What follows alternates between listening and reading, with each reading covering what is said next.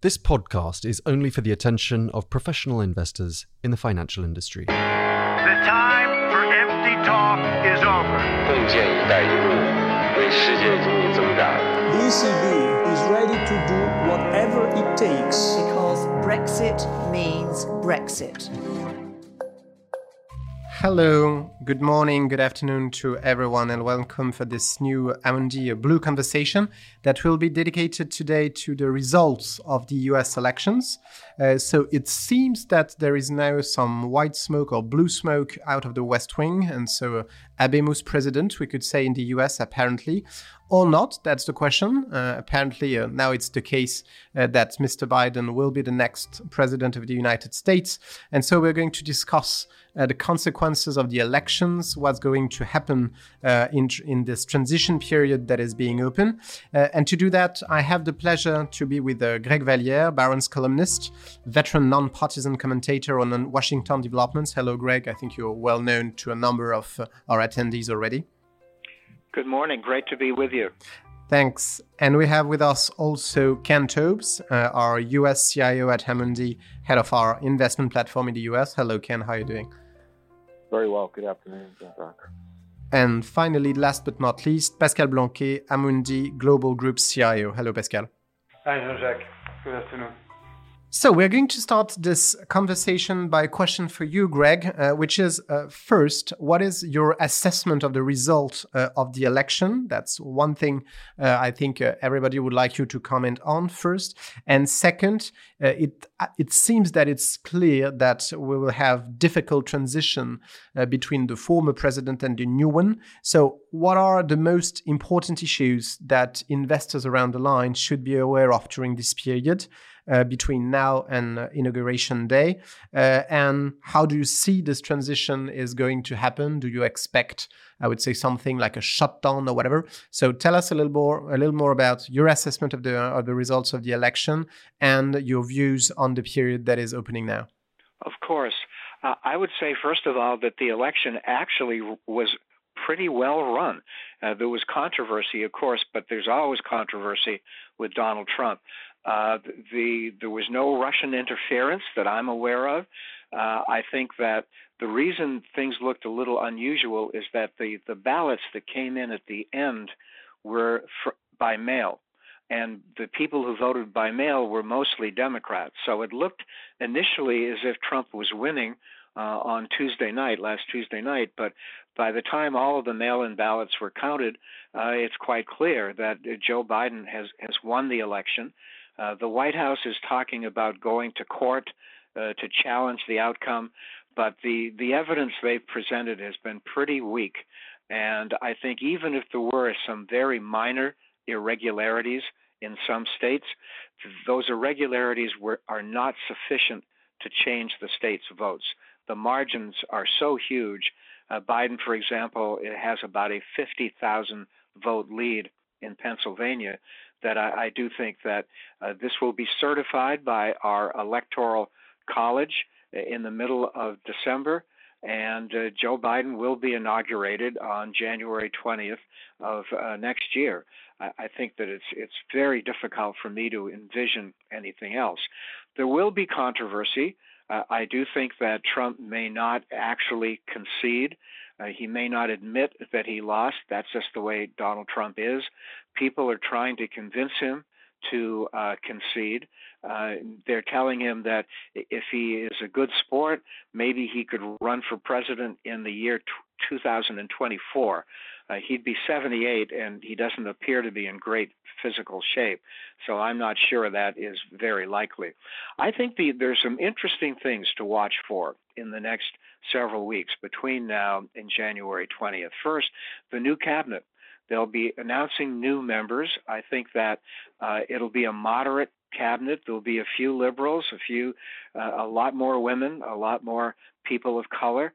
But the big job for our industry, obviously, is Treasury. And I do not think it will be Elizabeth Warren. That would be viewed as too radical by the markets. And she has a Senate seat in Massachusetts that the Democrats don't want to give up. So I think the clear favorite is a Federal Reserve governor named Lael Brainard. She's very highly regarded. I think she would easily win confirmation. The other big story between now and January is whether we can get a budget and a stimulus bill. I think a budget, it will be slightly easier. The deadline is the 12th of December, I guess midnight on the 11th of December. I think they probably will do what we do best in Washington. They'll kick it down the road. They'll delay. Maybe we don't get a final budget until sometime early in 2021. But I do not see a government shutdown. The second big issue to watch for, obviously, is whether we can get a stimulus bill. Things have gotten much, much, much worse in America with the COVID in the last few weeks. I think there's an increasing need for some stimulus. Whether we can get a deal between Nancy Pelosi and Mnuchin and Mitch McConnell and Trump is very difficult. It's possible, but I think it's more likely that we get a deal at some point early next year after the inauguration, which is too bad because I think the economy needs medicine right now, but I think it may come a little bit later before we get an agreement. So those are some of the things that are going on, but there's no doubt in my mind that Donald Trump did lose the election and Joe Biden will become president on January 20th. Thanks, Rick. Before moving to Pascal, I have another question on your assessment of the results. Do you consider it's a massive victory for Biden or not? Because if you look at the number, at the final numbers from, I would say, a European perspective, this could look like a relatively large success. But how do you assess that? Do you consider he massively won? It's a good question. He won by a little more than 5 million votes. That's a lot. He won a lot of key states, but there was one disappointment, and that disappointment was Congress. The House of Representatives lost Democrats. Nancy Pelosi thought they would gain Democrats. And perhaps most importantly is the Senate. And the United States Senate will continue, I think, to be controlled by Mitch McConnell and the Republicans. So there's a special election in Georgia on January 5th that might change that. But I think the safer bet is that the Republicans will control the Senate. And that's a disappointment for Biden because all of the taxes that he wanted to raise, business taxes, individual taxes, capital gains taxes, they probably will die because Mitch McConnell would not agree to the Biden agenda in the Senate. Thanks. I think we're going to come back to the Senate question afterwards. But Pascal, turning to you, so basically from your perspective as Amundi Global CIO and from maybe a more European perspective, how do you evaluate the Biden win? And what do you think is going to change for investors because of the change? Seen from my window, first geopolitics, what is likely to change or expected to change, specifically seen from Europe, is predictability. So you should expect a reduction in uncertainty compared with the Trump sequence. Change in style for sure. This is linked.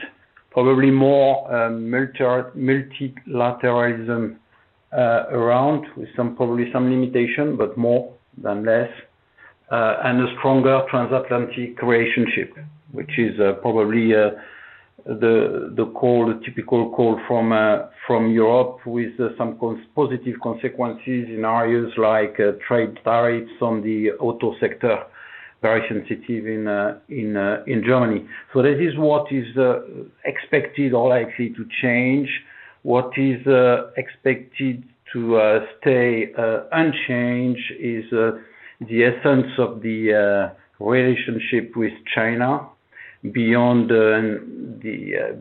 Trump or Biden, there is something deeply grounded in the fight for power between the two countries. So it's unlikely to change, but probably will be smoothed out in terms of style and way to run the debate. And then there is a third bucket, what is basically it remains to be seen if the new Biden administration can fix the situation related to Iran, so de-escalation and possibly pursuing a new nuclear deal, driving the de-escalation of tensions in the region. So this is for, on top of that, there are a couple of things to fix in the Middle East area in relation with Iran. On the economic side, the market reaction was one of basically a sort of Goldilocks, best of two worlds type of reaction, with the idea of fiscal impulse, but with some moderation and with a break on taxes, low rates for longer, zero inflation. So this was the market reaction and the perception in Europe initially. Having said that, there is the view that at the end of the day, they will have to do more for three types of reasons. One is the possibility that the cycle loses steam more than expected at this point, driving the need for more fiscal action. The second is specifically viewed from Europe, the win as a face,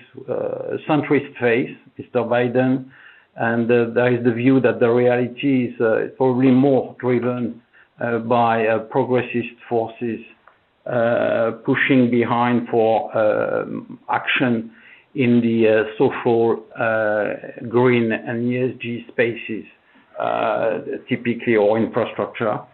And last, but probably not least, there is this view that Mr. Biden has arguably more room of maneuver than initially stated through executive orders, or even the possibility to find some combinations at the Senate level, which is more debatable.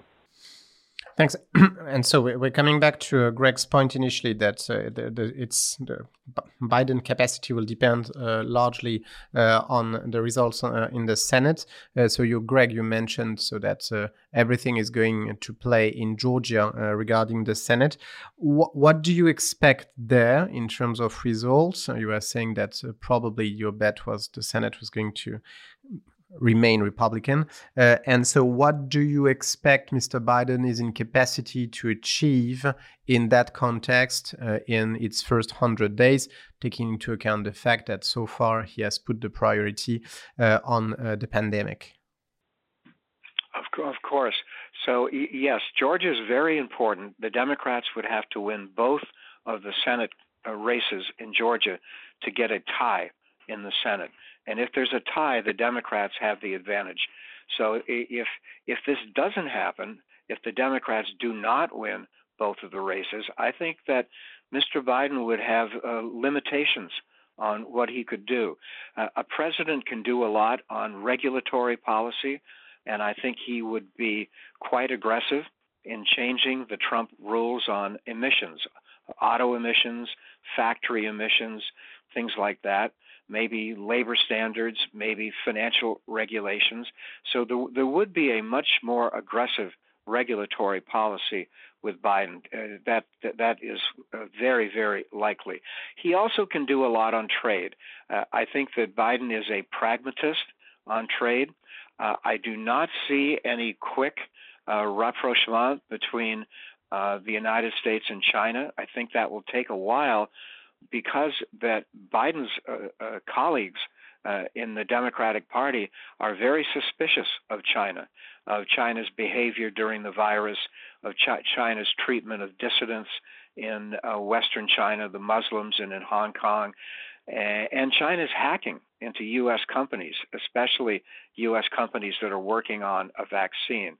So I don't think there'll be any quick recovery of relations between the U.S. and China.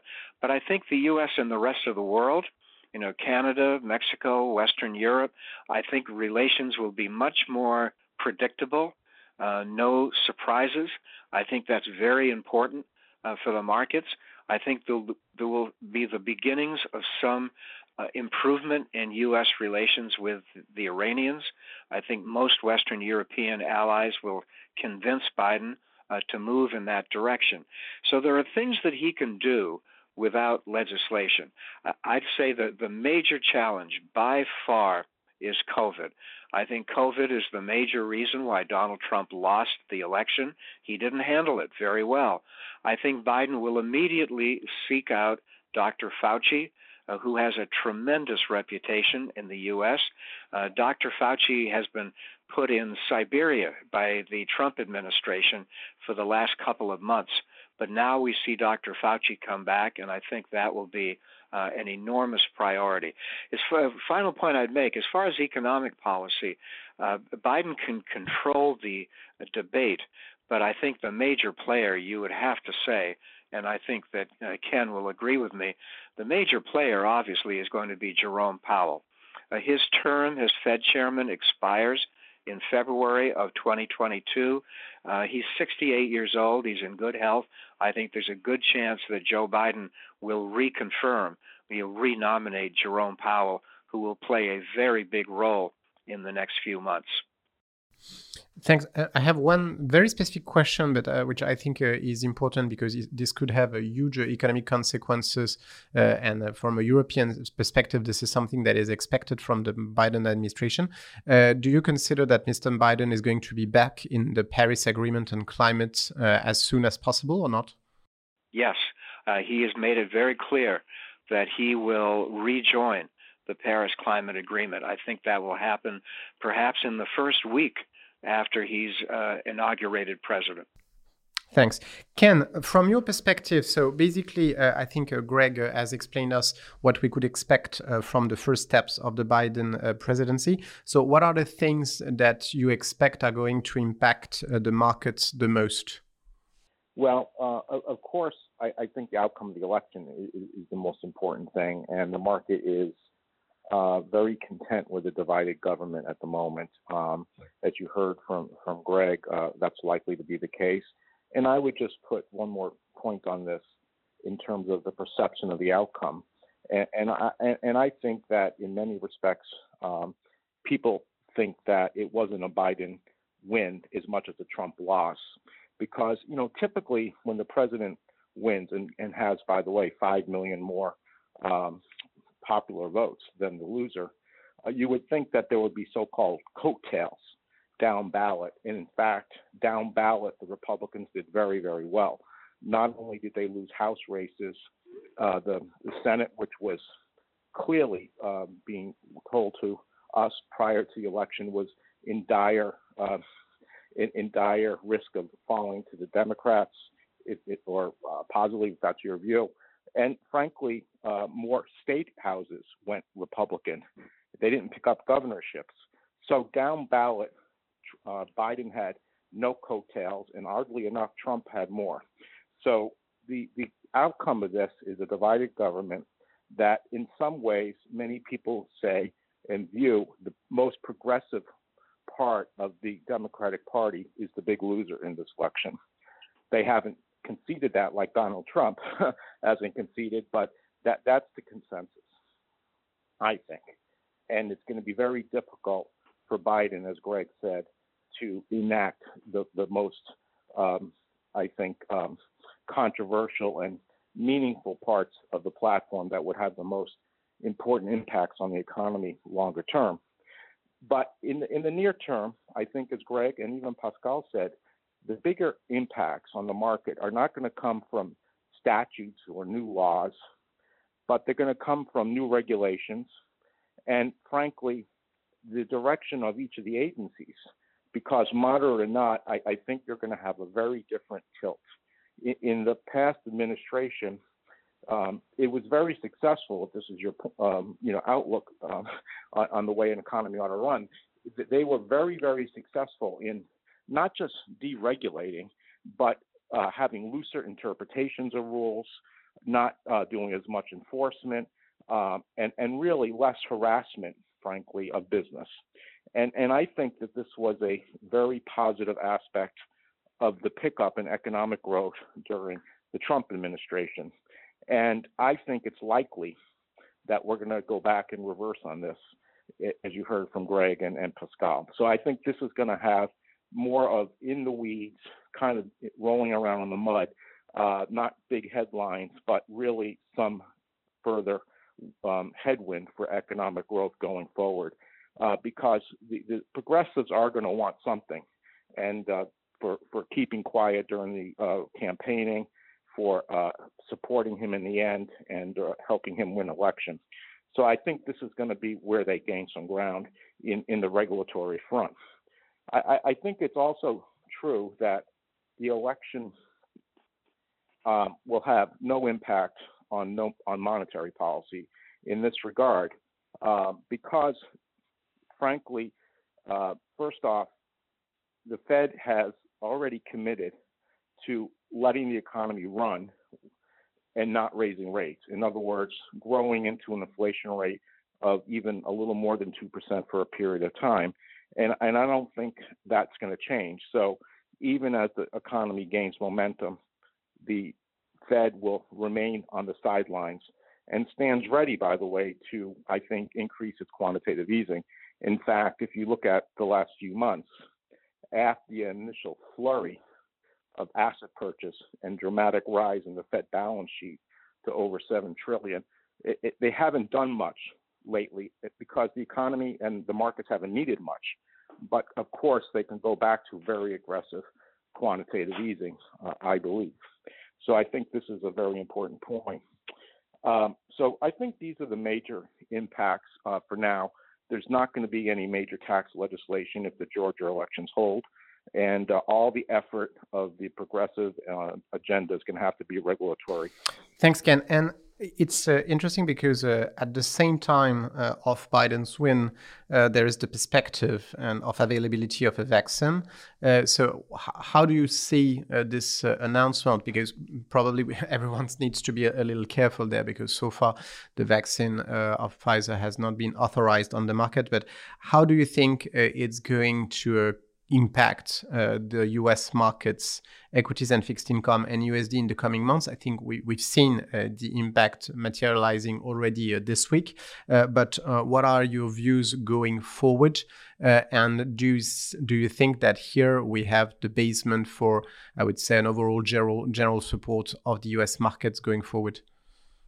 Well, if the data holds up, and we may even see confirmation, in a way, independent confirmation of the Pfizer data in the coming days or week, because the other pharmaceutical company that's pursuing a vaccine, Moderna, in the U.S., actually in Boston, uses the same technology that Pfizer does. So if they had the same sort of results, it would be almost confirmation of that technology and what Pfizer is reporting.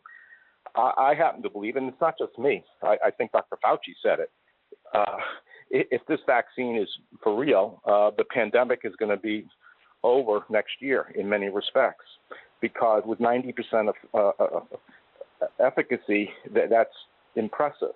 We keep in mind the flu vaccine is only about 40 to 60% effective in the best years.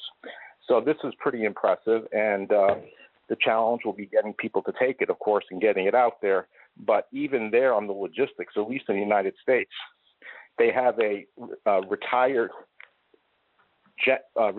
logistics general in charge of all Army logistics in the background, Operation Warp Speed, on making sure that the vaccine gets distributed throughout the United States and elsewhere. So I think that is going to be a game changer personally.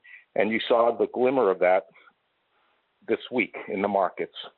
And I think that the key is going to be the gap, which we're experiencing now with the rise in COVID, first in Europe, but now in the United States, and the rollout of the vaccine, which is not going to be for at least another quarter or two on a significant basis. So it's going to be a question of containing it now. As far as fiscal stimulus goes, up till now, I actually don't think the economy needed fiscal stimulus because up till now, there haven't been lockdowns. Up till now, the unemployment rate has kept going down. Up till now, GDP was looking good. Even this quarter, it looks pretty strong so far.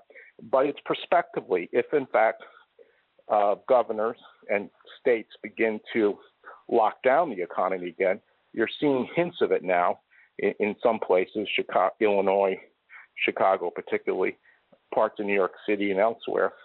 That will require at least some bridge fiscal stimulus until we get the vaccine out. But I think it's very different. I don't think the market is going to go back to where it was in March and April because it sees it's temporary if the vaccines work. And it's a discounting mechanism looking forward. So I think the market is going to be pretty good going forward with respect to certain parts of the equity market and certain parts of the credit market if the vaccine takes hold.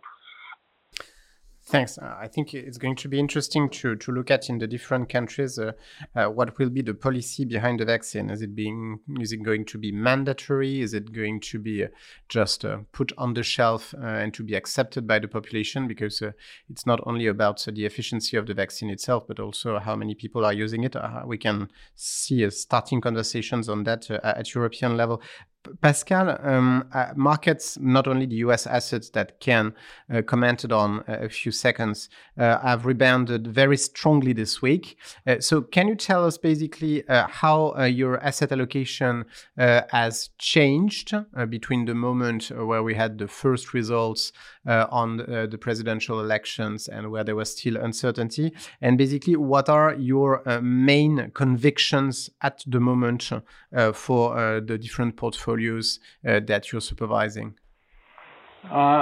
Financial markets have traded on a sort of a Goldilocks narrative in the recent period. Coming from the US election, this idea I've mentioned, fiscal impulse, but with moderation, break on taxes, and at the end of the day, low rates for longer and zero inflation forever. This was the outcome in terms of market expectations from the US elections per se.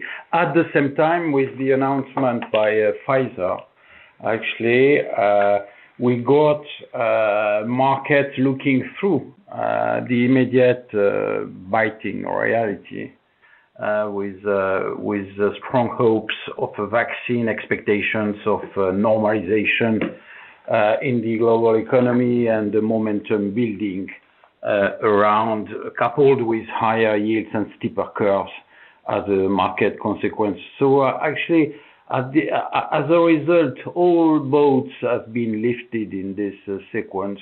Actually, you can notice that there are conflicting pieces in this Goldilocks narrative, specifically on rates, but on growth. What I think is that, and this is probably the big challenge for investors, actually, is that before reaccelerating, we will slow down. It's already the case, and this is why I think some fiscal effort is badly needed at the global level in relation to COVID, but not only. And so for me, it's a matter of sequences, leads and lags. Basically, so the main first conclusion is that we enter a sort of critical juncture of, I would say, non-linearity and probably noise and volatility due to those conflicting forces. Reality is that the vaccine is perfect good news, perfect storm in terms of good news, but it's a distant prospect in terms of full delivery, distribution, and deployment. In between, we will have to go through a period where we will see the lagged effects of the crisis, hidden or masked fragilities resurfacing in terms of credit risk, but not only.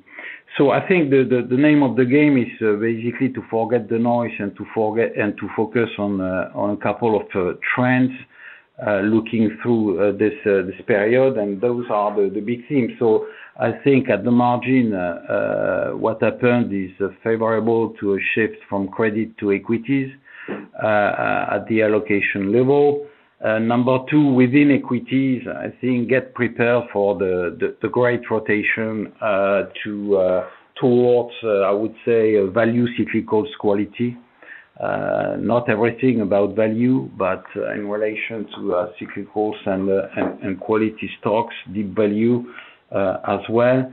On top of the, I would say, some thematics benefiting from the post-COVID world in relation to expected, I would say, push in the infrastructure, health spaces, for example.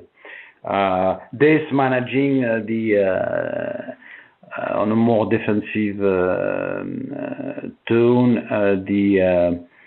the hype in the tech sector, which is so the challenge is to be able to exploit this rotation while being somewhat protected from the potential wind coming from the tech sector at some point.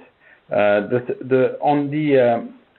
the bond side, the trend is probably towards steepening across the board, and this is one theme, and basically moving away from this mantra of rates at zero forever, inflationary expectations at zero forever, which are probably wrong. It's a matter of timing, but this is probably the trend in the medium-term period. The second aspect is what I would call managing the great discrimination. We've seen a battle between liquidity and fundamentals in the credit space, where basically poor fundamentals have been and deteriorating credit metrics, leverage or balance sheet have been masked by liquidity effects in the COVID crisis. So discrimination will happen, won't be linear, but basically many things are expensive in that space. What is sound and expensive should become more expensive, and what is not sound and expensive should cheapen down the road. It won't be a linear process, but it's probably the trend. And at the same time, this is a third point on the bond side. I think it's critical to manage properly the trade-off between quality, yield, and liquidity. Actually, it's probably accepting the idea to give up part of the yield for quality purposes in this transitory period. Liquidity is paramount in my view, due to market structures where liquidity can dry up rapidly, and also for risk-based considerations. On the emerging market side, I think there are opportunities. Emerging markets do not exist as a unique concept, as we all know, but there are interesting developments. Looking at risk premia across the board, actually, and the undervaluation of some currencies, the investors are reasonably well paid for the risk of further depreciation of the currency, specifically in a period of weakening of the dollar, of dollar weakness. Asia is a plus and a bias in our portfolios, first in, first out, but not only, on fundamental growth as well. China is reasonably insulated as a growth engine and managed reasonably well. So it's favored in our allocation, both bonds and equities. So those are the general trends we've got in mind. I would add that it's to an extent it's been accelerated by COVID. We think that geographical diversification will be back in the portfolios.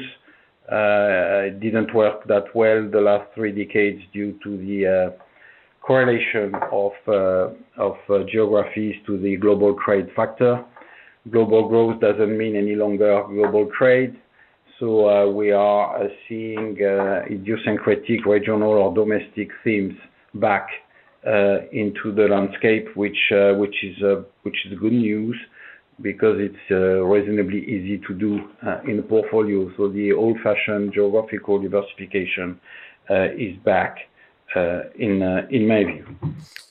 Thank you very much, Pascal. I think we are coming to the end of this conversation. So to end it up, I would like to have three provocative questions, one to each of you, and I would ask some short answers, if possible. The first one is for you, Ken, and coming back to Greg's point saying that Mr. Trump would be 78 in 4 years to come. So 78 is a good age to become president, apparently. So do you think we're going to see Mr. Trump back? I doubt it. Doesn't mean he doesn't want to be president, but the age is a consideration, although not the ultimate consideration. I think it's whether or not he's fit enough to be it. In fact, Joe Biden doesn't exactly seem young either, and he was elected president. And 70 is the new 60, and 80 is the new 70 as it goes. So I'm not convinced about that, but I think the country is tired of him, and I don't think it's going back there. I don't think the country is per se tired of some of his policies.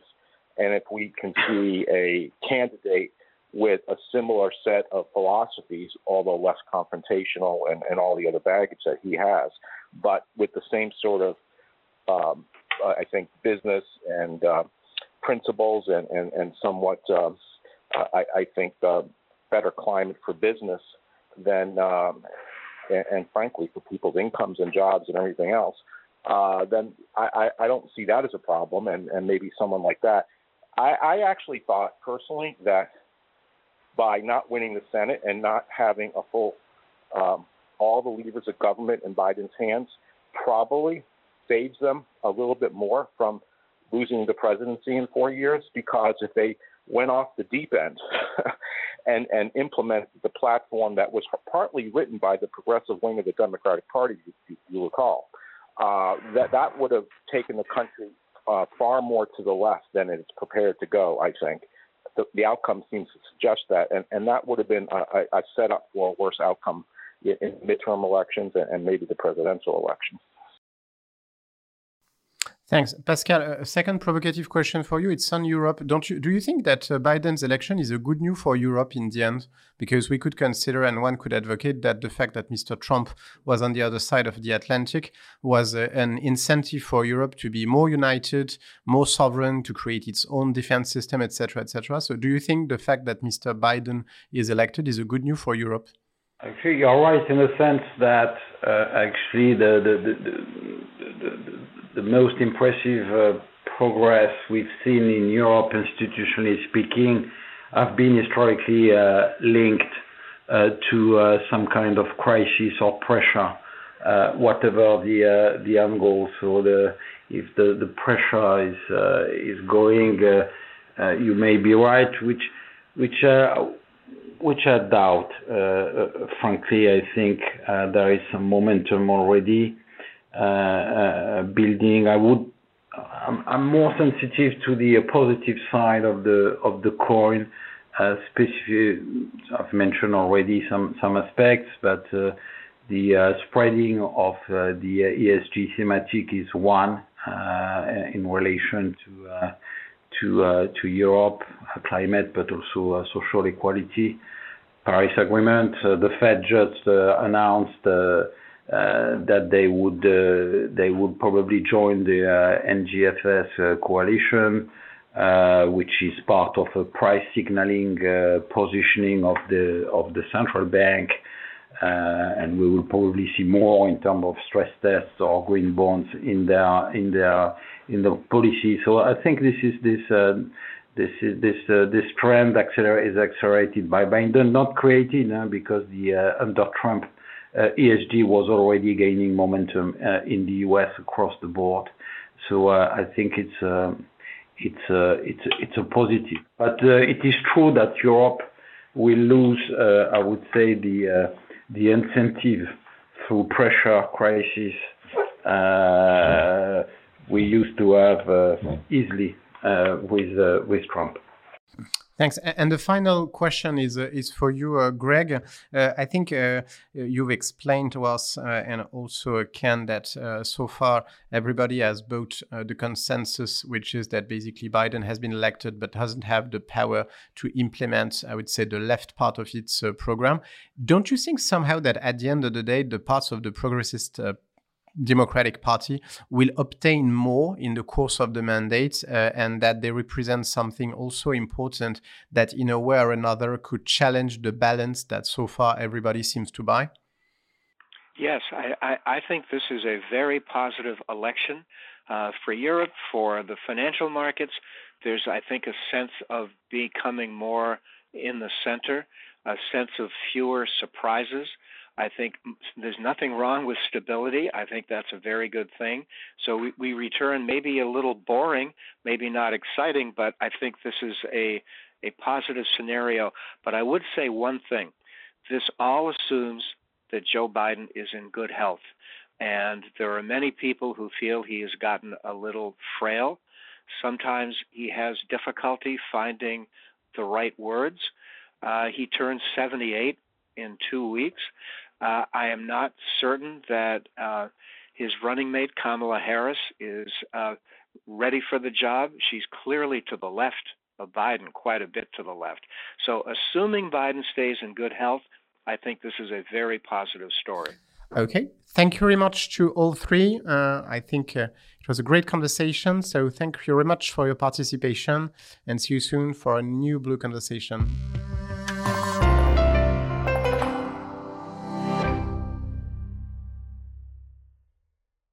This podcast is only for the attention of professional investors as defined in Directive 2004/39/EC, dated 21st of April 2004, on markets in financial instruments called MiFID, investment services providers, and any other professional of the financial industry. Views are subject to change and should not be relied upon as investment advice on behalf of Amundi.